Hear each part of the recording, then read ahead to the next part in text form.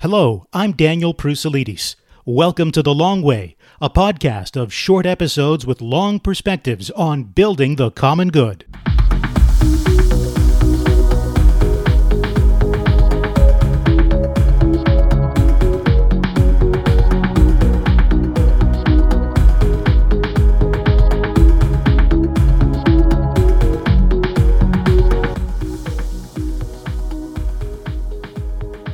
Welcome to the very first episode of The Long Way, a new podcast by Cardis. Now, if you're new to Cardis, Cardis is a think tank. We do policy research, and we argue for new habits and policies that are all aimed at doing three things: helping us live together well, honoring our differences, and protecting the vulnerable. Now, this, of course, is our first season of podcasts. It's 6 episodes, all focused on the theme of rebuilding. Rebuilding our social structures, our economy, or even our ethical framework, given the pandemic that's, turned this world upside down in 2020. This episode is called Fortitude and Fragility. Coming up, we'll hear from field reporter and editor of Convivium.ca, Peter Stockland, about the revival of service clubs during the pandemic. But first, let's see where Canadians are at in their thinking generally. For that, we turn to Shachi Kurl, the executive director of the Angus Reid Institute and also a frequent presenter of the latest public opinion data via CBC, the National Post, and other media outlets, as well as Ray Pennings, executive vice president and co-founder of Cardis, and also someone who has been in the media a fair bit, most recently in the Hill Times newspaper and in Policy Options magazine. Shachi, good to be able to speak with you. Thanks for having me, Daniel. And Ray, welcome to you as well. Thank you, Daniel. Shachi, let's start with you, and let's start with the big picture. How would you characterize the mood of Canadians now, I guess, several months into this pandemic lockdown? Well, we are fully 2.5 months into this, Daniel, and I think what you're seeing now is a combination of a sense of resignation, as well as a little bit of cabin fever, as well as a little bit of just sort of grating at just how long people have been locked down. And that isn't to say that they're of a view that we should start throwing off the yokes of public health safety measures, but they are certainly ready to be back out in society, and yet at the same time, there is a sense and there is, I think, an acceptance that when we talk about life pre-pandemic, so a really true back to normal, going to hockey games, going to rock concerts, getting on a plane and flying to a vacation destination, that won't be back until well more than 6 months from now, if not a year from now. And for the first time, we're seeing majorities of Canadians really resigned to that reality. And there is a nervousness about going back too quickly to, I guess, what we would have considered normal 2.5 months ago. That's certainly something that I've seen in your latest polling numbers. Absolutely. There's a sense that it is too soon to be opening colleges, daycares, schools, elementary schools.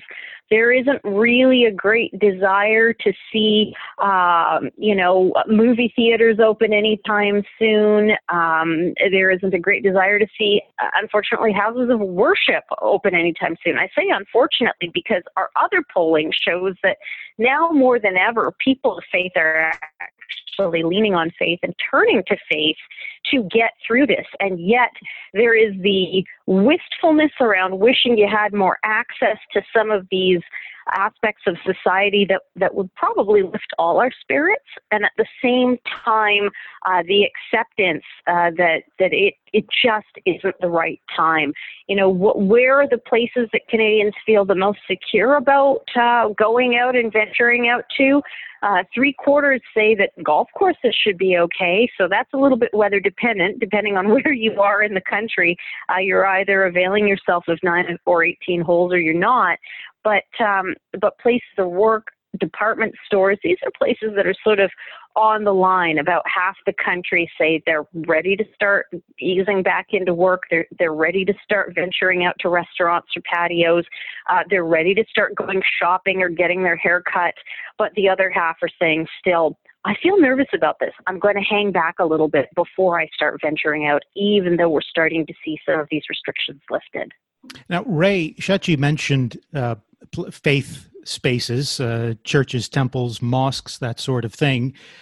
And I know that Cardis and the Angus Reid Institute have been involved in some polling around faith and COVID-19 and the pandemic.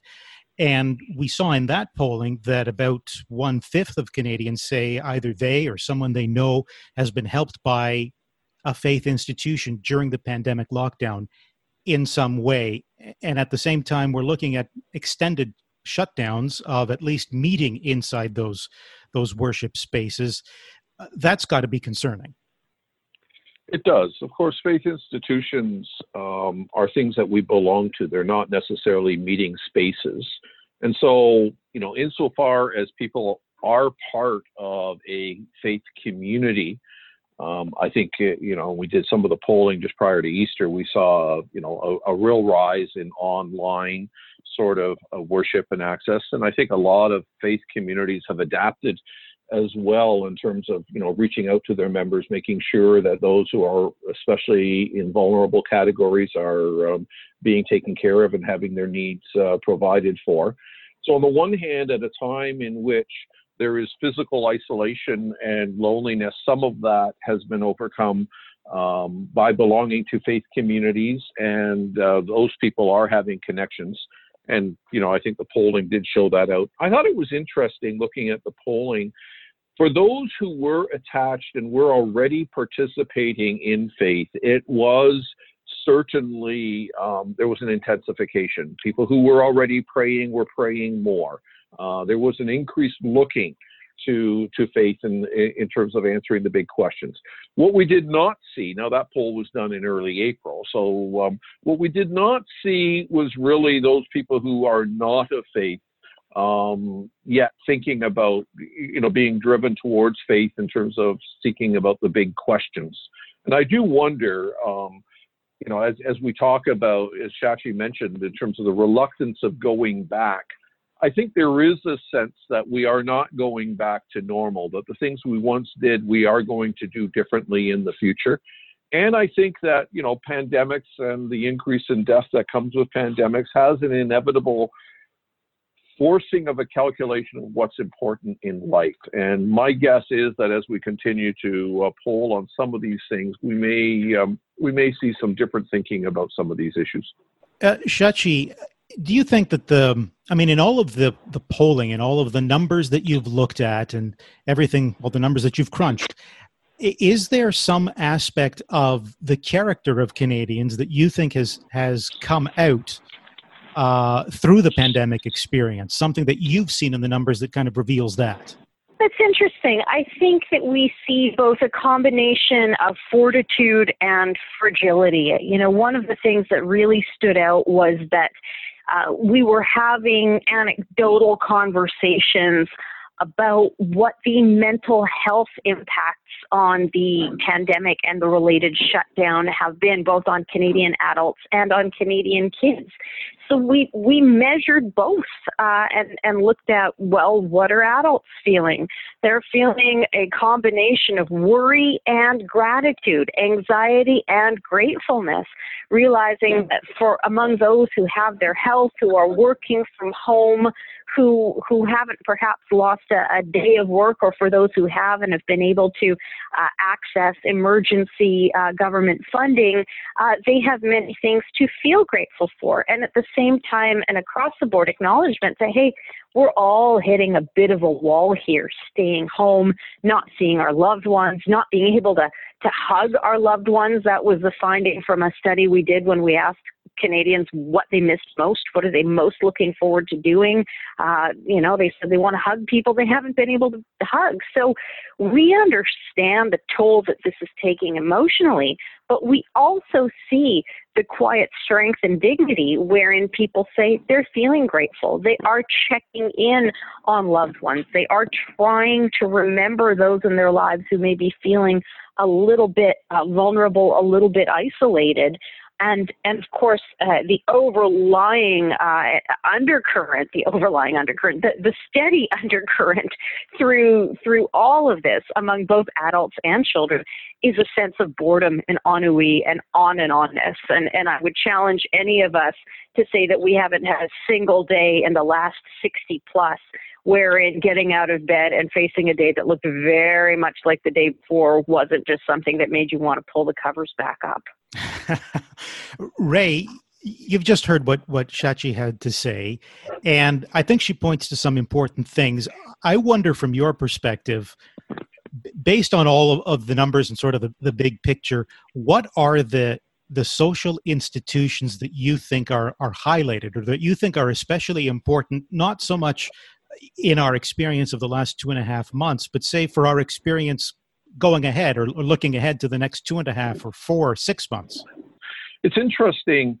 As I was listening to Shachi, the celebration of autonomy was something that prior to COVID, if you had asked me to look at Canadian life generally and what are the characteristics of Canadians, there is a sense of being able to choose, being able to be yourself, being able to make choices. And I think what COVID has done is it has exposed a vulnerability in which we recognize that there are forces beyond our control and that it isn't just you get to choose and be whoever and whatever you want, that there are factors out there that do influence us. And it's interesting, I think, the value that we have, even, in terms of family, we've all read the stories of people baking bread and playing board games and doing things together as a family that were always available to them. And yet, in the busyness of life,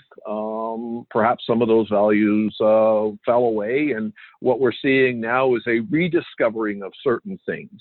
And at the same time, while we rediscovered certain things, we also recognized the fact that we are multifaceted people, that we are body, soul, mind, spirit, will, and that we are social people. We actually require, having a Zoom meeting is not the same as having a face-to-face meeting. Looking at, saying hi to grandma over FaceTime is not the same as the hug.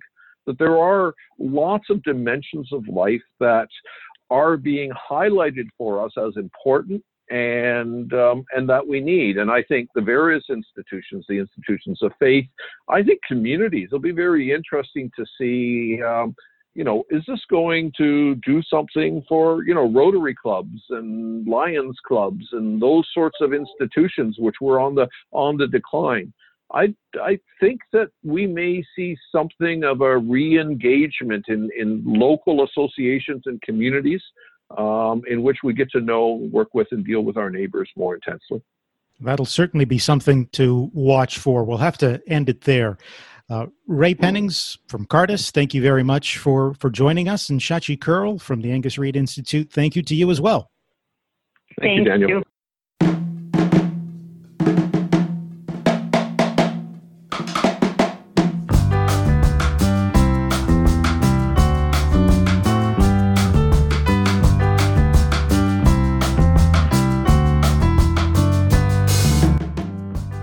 Well, you heard Ray a moment ago talk about the revival of service clubs, and that's just what field reporter and Convivium editor Peter Stockland examines for us now on The Long Way. He reports from Montreal. Could the COVID-19 crisis that we're now carefully and cautiously coming out of have the surprising side effect of leading to a revival of the service clubs that were for so long a staple of Canadian community life? If you chat with Alex Baum, that's not a matter of speculation. It's already happening in Cochrane, Alberta, northeast of Calgary, where Baum owns a Toyota dealership but is also a stalwart of the local Rotary Club. Through the bleakest parts of pandemic spring 2020, he told me during a recent phone call, the service club has seen its membership numbers triple, and a second Rotary group for professionals aged under 40 has been hyperactive in getting community assistance projects mobilized. Even for someone who has dedicated his working life to the ideals that Rotary champions, Baum says he's been happily taken aback by the spirit of selflessness and service COVID has catalyzed. We've just seen an immense engagement from local residents. And, we've been kind of asking ourselves, why is that? And I think part of it, Peter, is that, people are at home. A lot of people are at home and they're looking for things to do.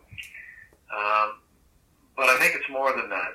Certainly in the Cochrane-Bow Valley area here, it's just been a wonderful thing to witness. And what's the nature of that engagement? What have people stepped up to do? What have they been asking to do, or what have you been asking them to do? Well, the normal ask went out at the beginning, but then this thing has kind of caught momentum, and so our family services, so FCSS here in town, same kind of thing. People are just jumping in and helping them before we've had to solicit, engagement from the community. Our food bank is, moving along well. I could go on and on. Mm-hmm. It's just, it's kind of neat to see. And then it's gone beyond that now, is that, we've got a couple projects going, one in Afghanistan and one in Belize with the Mayans. And even that has blossomed, from being a kind of a small engagement to a full engagement.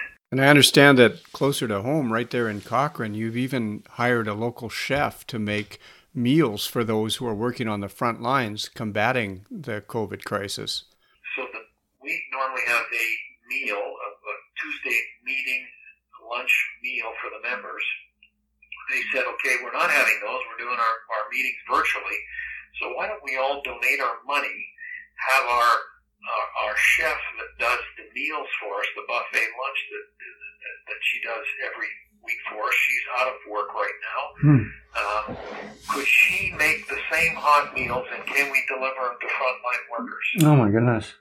Well, normally you'd have to make that ask once or twice. Well, that thing filled in, I'm going to say 10 minutes. Wow. And so not only the funds to do that, but the volunteers to deliver the meals to the frontline workers. And you figure, man, this is, if there's any bright spots, it's people are looking outside of themselves and saying, what can I do to help others? Yeah. I'm wondering if it's possible to kind of break down the percentage of this response that would be attributable to COVID, and the percentage that is kind of always there in Alberta in general, but particularly in southern Alberta. What we're seeing right now is, in my opinion, unprecedented. And maybe my reminder would be the days of the pioneers where, if your barn burnt down, you didn't have insurance, but you had neighbors. Mm-hmm. And lo and behold, somebody brought a hammer, somebody brought some wood, and at the end of the day or the end of the week, you had a barn again. And that's what I'd liken it to, is we're building barns. Mm-hmm. And it's a good thing. It's a really good thing.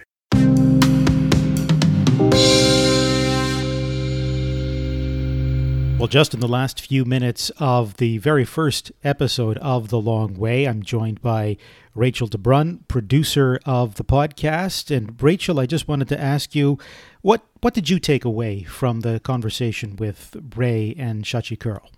Well, it was actually something that Shachi said that stood out the most to me, which was that piece about identity. Kids are in this formational period of their lives, And the peers, the sounding boards, this framework that they had for formation and for coming into themselves has just sort of been flipped on its head. I think we feel that in our families and in our homes, but we're not quite talking about that on a national level. And I think that's going to be coming out more because we adults like to pretend that we don't have to ask ourselves those questions anymore. But I think we're all faced with that too. We're left standing alone saying, who am I? What communities am I a part of? Who do I lean on in times just like this? Well, I think you're right, because as we've seen in various pieces of research that Cardis has put out, work obviously is a big part of the lives of adults, but it's also a big part of our own identities and how we see ourselves. And, family has been turned upside down by the pandemic. Kids' lives, of course, because, they're not at school and they're not seeing their friends. They're not playing, they're not there with their friends in ways that they used to. But it's also affecting adults, maybe in a different way, but there are certainly some parallels there. Oh, and it shows just how intersectional our lives are. And the institutions, the things that we were engaging in before that might have felt auxiliary, we're realizing how core they are, how these things that we were thinking about one way actually, when we strip that back, mean so many different things, impact us in so many different ways. Okay, Rachel, we'll end it there, and I will catch you again at the end of the next podcast episode. And I can't make any promises, but hopefully I'll be able to work in at least a few puns. All right, very good. Well, you can catch The Long Way wherever you get your podcasts. We're on all the major platforms. And do check out our second episode featuring social scientist and Harvard professor Arthur Brooks on happiness in a time of pandemic. For Rachel DeBrun, Peter Stockland, and the entire Cardis team, I'm Daniel Pruselides. Thanks for listening.